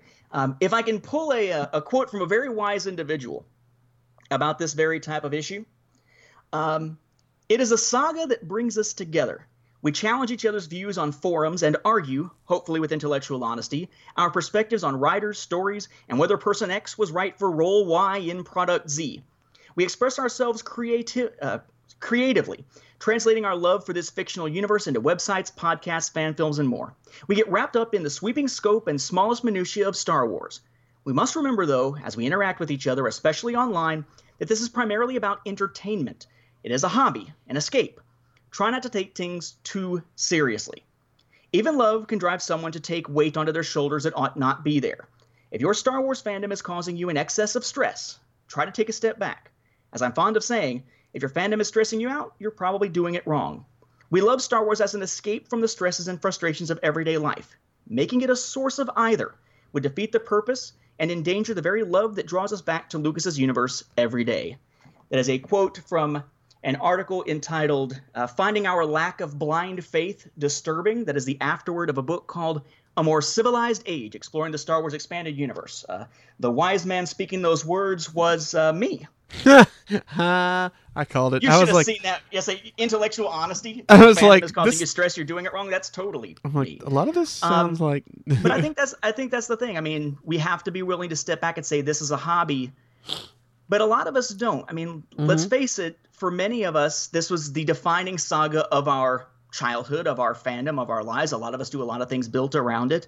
And having an opinion challenged on that, for some, is almost like somebody coming up to you and criticizing one of your religious beliefs. We just have to be willing to talk about it. But again, I think that something like The Last Jedi, I mean, we can talk about we need to be civil to each other when we're talking about something like Rogue One, where some people are like, man, Disney sucks, you know. Right. And there's a small level of bickering about the film, but a lot of it's more like the bigger, you know, it was Disney versus, you know, pre-Disney stuff, Disney versus Lucas and that sort of thing.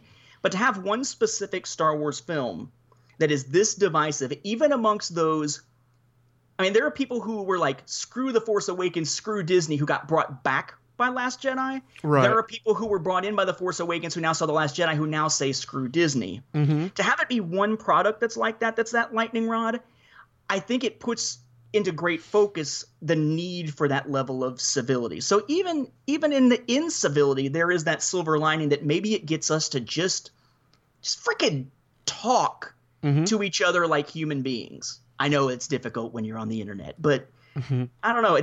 I have a hard time thinking that fandom's not going to come out of the controversy of The Last Jedi without being eventually stronger for it. But that's just me being an optimist, possibly. I mean, the thing is, I'm seeing different things from it, but unfortunately, some of the individuals that I see that I feel like are unaware that they create drama and issues and stuff, just continuing forward, you know, just plowing through and just not stopping and realizing, like, hey, maybe I should take a step back, and, you know, just continuing to do their thing. So, yeah, I think a lot of people, I have noticed individuals having to, you know, try to change how they interact with people and trying to do better. And then, like I said, I've seen the individuals who are the more problematic ones just continuing doing what they're doing.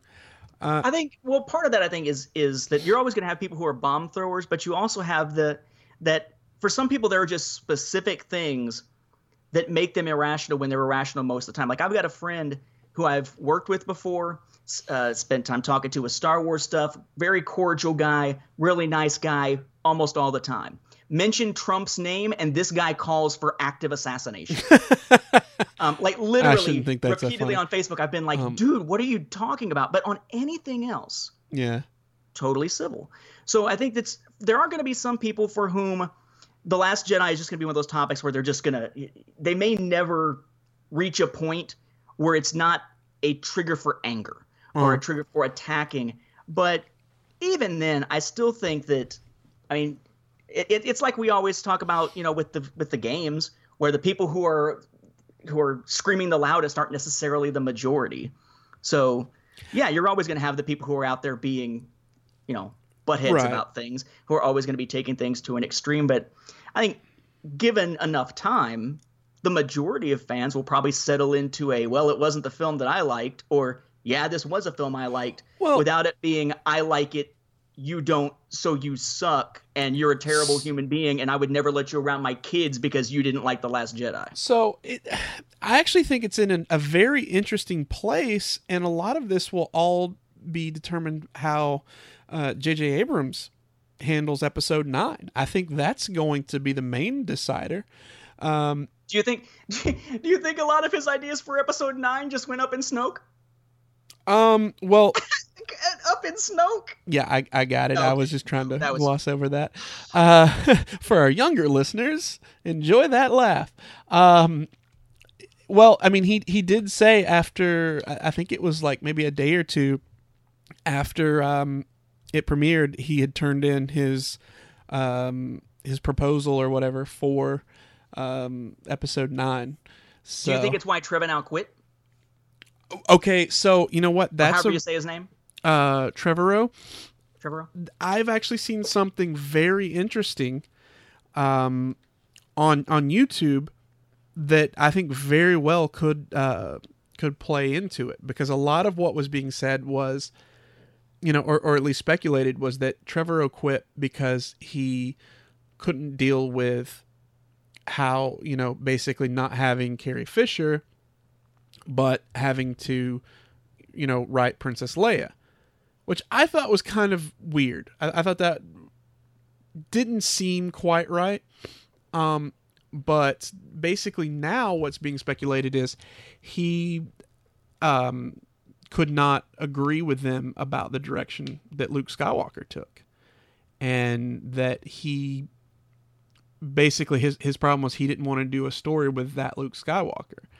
And where they get this stuff from is, of course, Mark Hamill has been making all of his comments. But then also they asked him, had he talked to Colin Trevorrow? And he goes, oh yeah, Trevorrow and I, we talked about it. We are both on the exact same page about where Luke Skywalker should be and everything. And the fact that he continued to not say that for Rian Johnson really makes him think that maybe that was where the rub was. And it may not be, but it very likely could be as well. Like I would not be surprised at all if that were the one issue that they were having problems with. Interesting. And to be fair, for Mark Hamill, he did criticize before he saw the final film altogether, after which he was like, you know what? It's a hell of a film. He sort of went back and he did the mea culpa thing, like, you know what? I didn't actually have the full picture.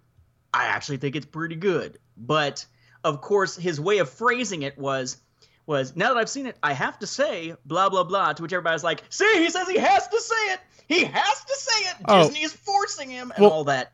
Well, the problem is that he didn't just say it the one time. Right. And like I said, this isn't me saying, oh, I hated The Force Awakens, and because a lot of people are doing this. A lot of people are saying, Force Awakens. A lot of people are saying, I didn't like The Last Jedi, and neither did Mark Hamill. I like the Mark. He was very vociferous on his initial. Yeah. What the heck? Yeah, but and here's the thing. Like I said, and didn't he also basically bash The Force Awakens and be like, these are movies that are meant to make money. They're not meant to be good stories at all, kind of thing. And then say, oh my God, I'm on tape or something. Yeah, he said something sort of along those. Yeah. And he really goes, oh, he looks over and goes, oh, I just realized this is being taped. Yeah, that was at a college. Recorded for all you young people who don't know what a tape is. Yeah, sorry. So yeah, that did happen as well. And I mean, I'm just gonna say at this point, because he had seen it, he was still criticizing it after he'd seen it. The whole comments about Jake Skywalker and everything, that was when that was when they were basically doing like their final little run for the film as it was coming out. He had definitely seen the film at that point, and he said his words were, that he said, I something along the lines of like, I disagreed and I still do, or something along those lines, where he just didn't feel like that was Luke Skywalker. So I'm not going to say, oh, he said that, but now he's changed his mind, because I just think that looking at all of that stuff and looking at how it is, I don't think that's the case. I think that he's happy with the movie. But I think that if he were in charge of writing, if he had more say on the characters and stuff, I think he would have went a different way. I think even now he wouldn't say, oh, you know what, this was the right way. I think he would say, I'd still rather have it the other way. And that's fine. He can feel that way.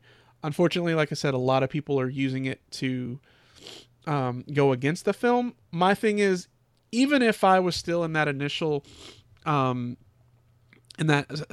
camp of, you know what, I don't think I like this film, as much as I love Mark Hamill, his opinion doesn't really factor into it for me one way or the other.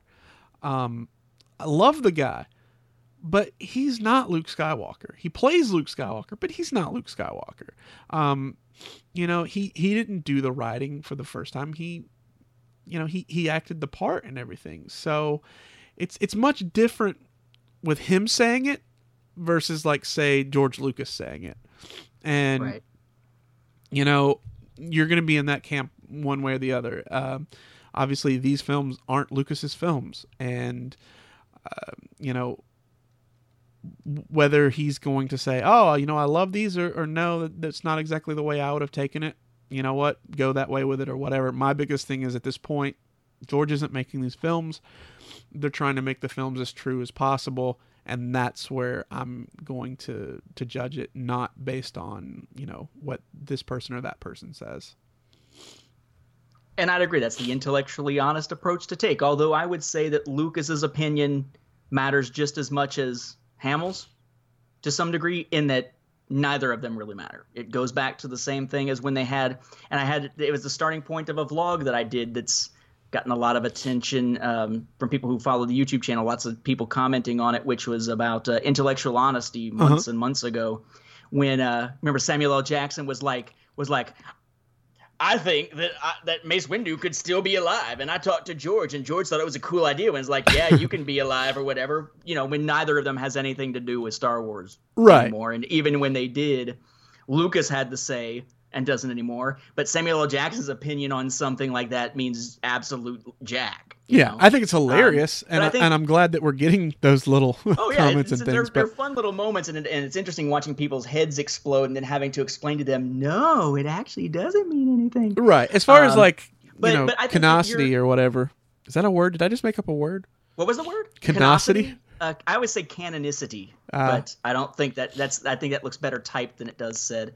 But I think you're right though. Also, I mean, just if you're letting anyone's opinion, I mean, I don't care if it's Mark Hamill or George Lucas or my wife or the person next door. That was really specific there for a moment. You know, like, no, well, she liked it too. Okay. Because she's a big Kylo Ren person. Oh, okay.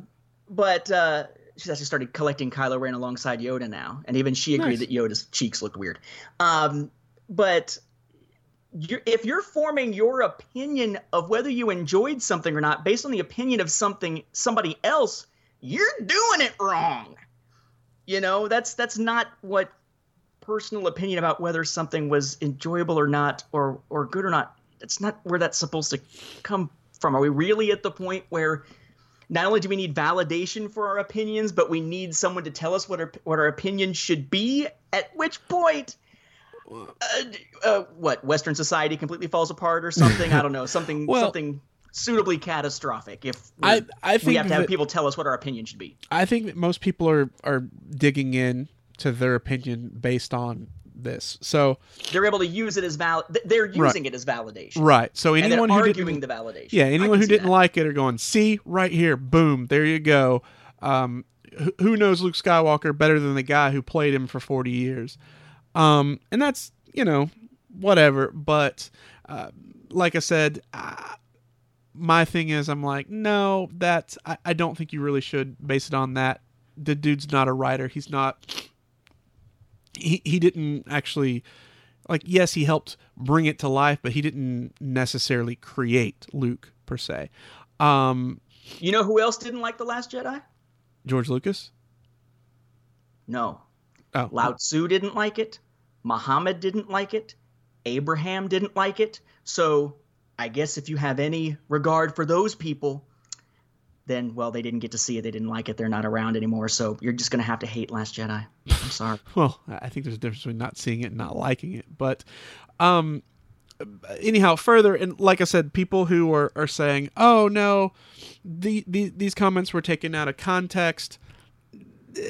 Some earlier ones, but the later ones, no, they're not.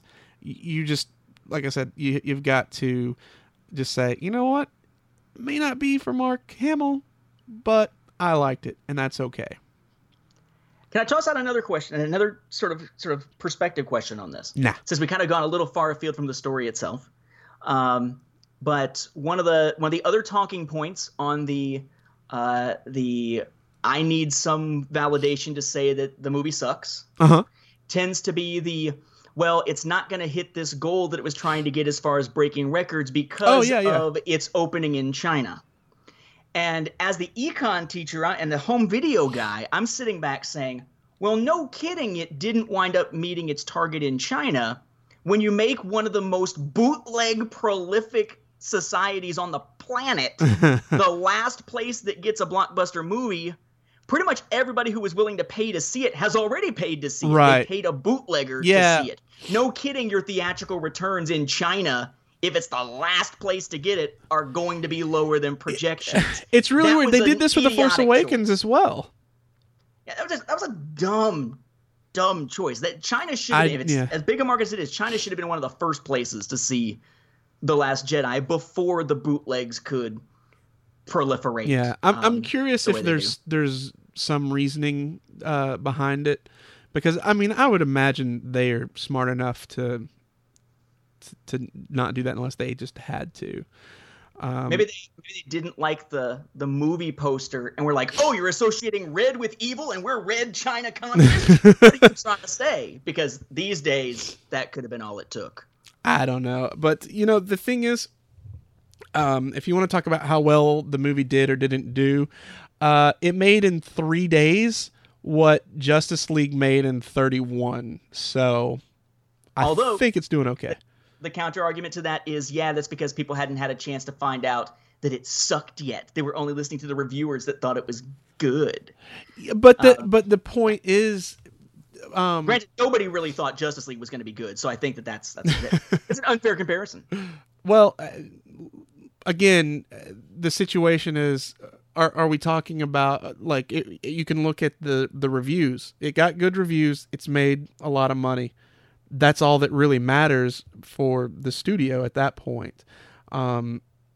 Yes, it's Rotten Tomatoes score is split down the middle, but people are still going to see it. Like I said, I've seen it 4 times now. Went and saw it maybe about probably less than a week ago. Actually, you know what? I know exactly how long it's been. It's been a little more than a week ago because it was on New Year's Day. New Year's Day, that theater was packed. So, and this was like 3 o'clock. It was like middle of the day, and the thing was packed. So, it's people are still going to see this movie. It's still continuing to make money. You know, it's my thing is, you know, if you don't like it, that's also fine. You know, if you have issues with a movie, that's fine. I don't think that you should quit because, like I said, the big thing that I said about this movie was that it really chunked out a lot of what JJ did. Like very specifically, not just in way of, okay, you know, we did this twist or that twist. It literally decided to start choosing, like, you know what, I want to have these characters instead. I don't care about Greg Grunberg or, you know, this actor, whatever. You know, they just started using, like, I'm going to bring in these resistance people and say they've been here the whole time, and I'm going to base a story around them because I want to. By that same token, come, you know, episode 9, JJ may turn around and just flip it right back and say, well, that was nice, but I get to finish this. I'm going to finish it the way I started it. You know, I think that just like with The Force Awakens, a lot of, you know, I mean, this trilogy, it's a trilogy. It's definitely a trilogy, and it needs to be looked at as a whole before you can make too many decisions on it. So, you know, I basically say to anyone, like, you know, if you're hurting right now or if you're frustrated or angry, I get it. I understand. Like I said, I was there the first night. Even still, there's situations where I look at it and I'm like, this should have been done differently. I don't necessarily agree with this or whatever, you know, along the lines, but I can still step back and enjoy the film. But like I said, go see the episode 9, go check it out and see, and then, you know, maybe revisit all the films and, you know, move on from there. There were lots of people who didn't like the prequels, had issues with the prequels, and, you know, had to kind of move on from there. So it ain't the end of Star Wars. And I guess I would say, if I had some final thoughts on this topic, would be when discussing it, at least be intellectually honest, right? Keep it a fair discussion and talk about things on the merits rather than just, you have a different opinion than me, so therefore you are evil, I must destroy you kind of stuff. Just have civil conversation. It's intellectually honest about it, and you'll be fine. Don't be a jerk.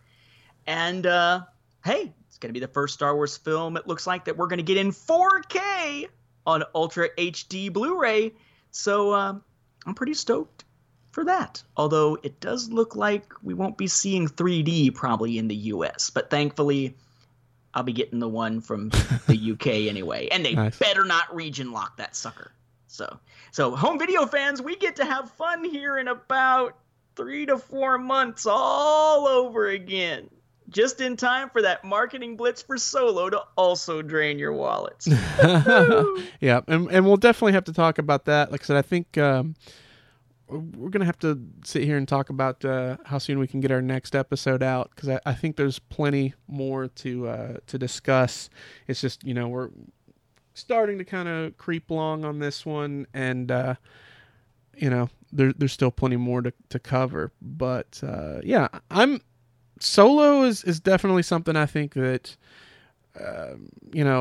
honestly, next episode, which of course Fantasy Flight may be like, nope, you're talking about this, but typically they wait until after we're done recording, so who knows? But I think we should. I know. Did they think we recorded the other day? Is that why they dropped the news about the LCG?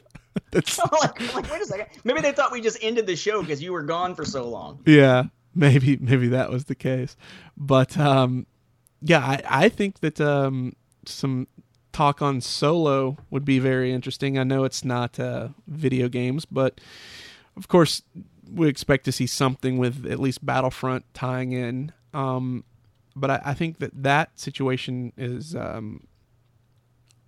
it's interesting, and except for the part of talking about they're doing reshoots. Of course they are. They're scheduled reshoots. Shut up. That's a non-topic. Well, so rumor has it that we'll have a trailer soon that we can talk about, but of course, rumor always has it that we've got a trailer coming. That is true. That is true. So I have no idea what's going on with that, but yeah, let's cover that, and let's cover the, in my opinion, very awesome campaign DLC on our next episode. Sounds good. All right. But and maybe at some point Fantasy Flight will cancel another game or something, and we can make that announcement. And that it'll be so much faster to cover everything if they keep canceling things. We need to, what we need to do is an episode, which unfortunately it's not worked out with timing, but we just need to do a canceled episode where we just talk about all the canceled Star Wars games, like in the past 2-3 years. Darth Maul game and First Assault and yeah. Or just even stuff like recently, like Disney Infinity, and that wasn't canceled. I mean, that was just a product line that ended. Okay, I'm sorry, not canceled, but ended then. Ended. Completed. It reached its completion. Oh, it's like friggin' Dark Horse talking about the satisfactory conclusions when they cut comic series short. We know your corporate BS. Right. So anyhow, that's going to be it for this episode of Cloud City Casino. I'm sure there's got to be plenty from this episode that people want to talk to us about. So reach us over, send us an email, cloudcitycasino@gmail.com. Or you can just tweet us at Cloud City Casino. Head over. We have a Facebook page. Go like that. It's just Cloud City Casino over there. And of course, we have our website, StarWarsReport.com. You can find us over there. We are also on so many podcatchers. I know I'm going to miss one, but I'll try here. You can find us on iTunes. Go over there, leave us a review. We haven't gotten a review in a while. We would certainly appreciate one. We will read it here. We'll call you out. I'll keep mentioning that Nate owes you a link to purchase his book. He'll moan about that. It'll be hilarious. So go ahead and do that. Yeah, because it's hilarious every other time. It's always so funny. He thinks my joke earlier was for kids. Good. But also, if you don't have iTunes, you can pick us up on TuneIn, Stitcher. We are on the Star Wars Podcast app over on the Google Play Store. There's some others, and I know I'm forgetting them, and I can't think of them right now. I know we're on Jedi News, and then also I think Fantha Tracks now. I need to double check all of that, but I'm almost positive that you can find us over in those places as well. So we're like all over the place. There's no reason you can't find us. Just Google Cloud City Casino. Or, That's what I was about to say. All you need to do is just Google Cloud City Casino. You'll find it. Or Nathan P. Butler. Probably but make not sure me. the P is in there or it's going to confuse you because of Jerry Soule, the Star Trek writer who went by Nathan Butler, which is why I got to use the P for everything, and that's just too much information for you. Sorry. That's all you got to pee. Oh, now the kids are getting the humor. Now we're back to that Phantom Menace humor right there. All right. Oh, Misa. Which one of us is going to walk in the poop and which one of us is going to wind up getting kicked in the nads? All I can say is Misa back. And I'll also say thanks for joining us again, Scoundrels. And always remember, let the Wookiee win.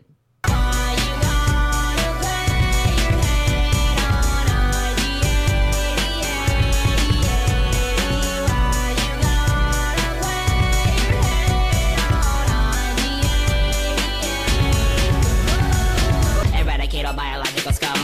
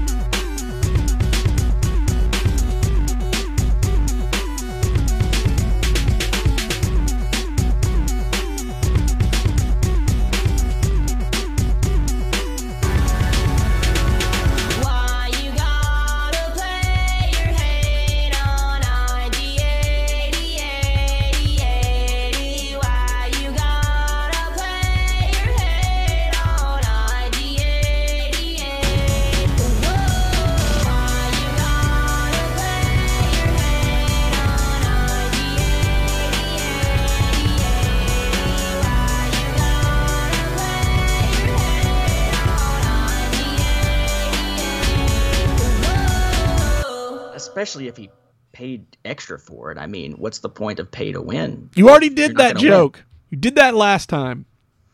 Okay, fine. Then let's see. Let the Wookiee win. Okay. Because Mark Hamill said he should. Or Mark Hamill said, because Mark Hamill said that he was not the Wookiee that he felt was there. I don't know. I got nothing on that. But it's good concept. Execution. It's okay though. I wonder if Mark Hamill liked Tally. What the heck is up with Tally? Tally's cool. I'm telling you, Tally's cool. Tally is something you do when you're counting. This party's over.